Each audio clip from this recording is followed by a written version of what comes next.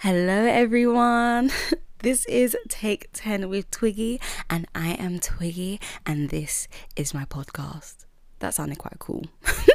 So, I believe this is episode 14. I really do hope it is, otherwise, that would be very embarrassing. Yes, it is episode 14, and I'll be honest, guys. This week this week has actually been really good, but in this very moment, I'm not really in the mood.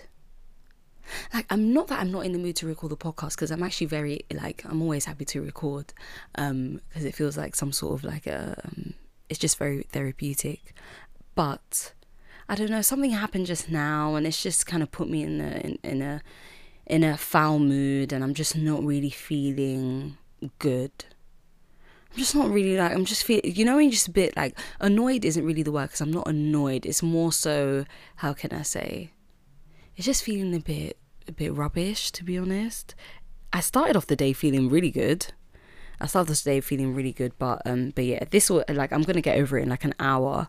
But yeah, I wanted to wait until I felt better to come on and do the recording. But I think the whole point of Take 10 with Twiggy and just recording this in the first place is to be very honest about my emotions, about my feelings, the highs and the lows of how my days and how my week has gone. So I guess the best time to do this would be now, when I'm actually feeling this raw emotion, even though it isn't that raw. I'm actually not that annoyed at all, but I'm just not feeling the best. But I wanted to almost dive into that and unpick that just a little bit more, just because I want to understand why I feel things more now. I just don't want to brush things under the carpet, or not unpack when I do feel a little bit angry or defensive, because I can be quite defensive sometimes. So I was about to record, and I remembered, I was like, oh my gosh, let me get the cards out this week. Let's get the cards. Let's get some cards out. And I got the cards out, guys. And the card that came out was frustration, which I feel is somewhat fitting this week. I was like, oh my gosh, what do we need to read about or know about this week? And the card frustration came out. So let me have a read now. Okay, so frustration is the orange card. I hope the audio is still good, because I'm quite far away from the mic, but my new mic. But we've got the card frustration, and it is the orange card, like I said. Let's go back. What does orange signify? Let's go back. Okay, so orange combines many of the traits of red and yellow. It stimulates oxygen flow to the brain, giving it oh my gosh, I can't read. Orange combines many of the traits of red and yellow. It stimulates oxygen flow to the brain, giving it an invigorating quality. It is most commonly associated with warmth and highly energetic emotions. I agree with that, because right now, anger and frustration is a very highly energetic emotion. You can literally feel it in your bones. Yeah. It's quite great. Okay, so frustration. For some reason, due to all of your best efforts, you can't achieve what you're working towards, and that's frustrating. When you're feeling this way, just stop and take a breath. Take a step back from the situation if you can. What are some alternatives to show you're approaching this situation? What are some alternatives to show how you're approaching this situation? Is there a solution that you haven't tried yet? I'm just going to repeat a certain part that resonated with me. For some reason, due to all of your best efforts, you can't achieve what you're working towards, and that's frustrating. When you're feeling this way, just stop and take a breath. So like I said, I was feeling very frustrated earlier on today, and now actually, no, I'm feeling frustrated now. I wasn't feeling frustrated earlier on, but it said, I guess, I don't know, guys, my emotions are all mixed up right now, just because I do feel like I am trying to let me not say trying to, I am working towards just being a better person, just being like, just not as argumentative and defensive and not wanting to be right all of the time. But when I'm not right, when I'm not right in a situation, or if someone is telling me about myself and I don't agree, or in that moment they've I don't want to use the word triggered, but they've pushed a button, I get very defensive. Sometimes even when that person is right, I will say to them, you are right now, but I still feel angry. And I feel like that's what I'm feeling right now. And it isn't a good thing. Like, I'm not saying that this trait is a good thing. And it is something that I have tried to work on. Just like the card says, actually. It is something that I try to work on. Like, just letting go of the need to be right, or the need to be the right person in a situation, or the good person, or how can I say, admitting my faults more, but more so just about just not being defensive and just owning something and reflecting on it, like the card said, and taking my time with it, and almost stepping out of the situation and just reflecting on it in a very holistic manner, and not fighting and not biting back, and just not being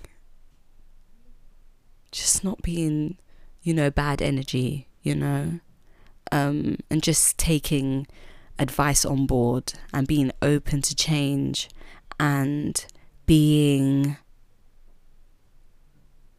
understanding. Self-reflection, guys. This isn't what I was even meant to be talking about this week, but I think this might just be the topic for the week, and I might go on to what I was going to talk about next week, just because being defensive is something that I have struggled with. I'm not really like a pop-off type of person, like shouting at people. Like, I'm not that person at all.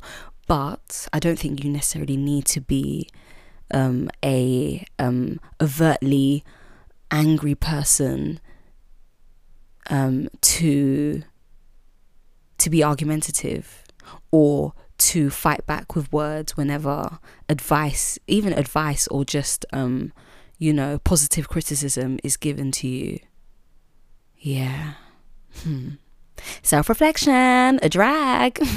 This feels like a little bit of a drag, but like a good drag. Just trying to be more open to correction. This is something that I wrote down, actually. Let me look in my notes. Hold on just a second.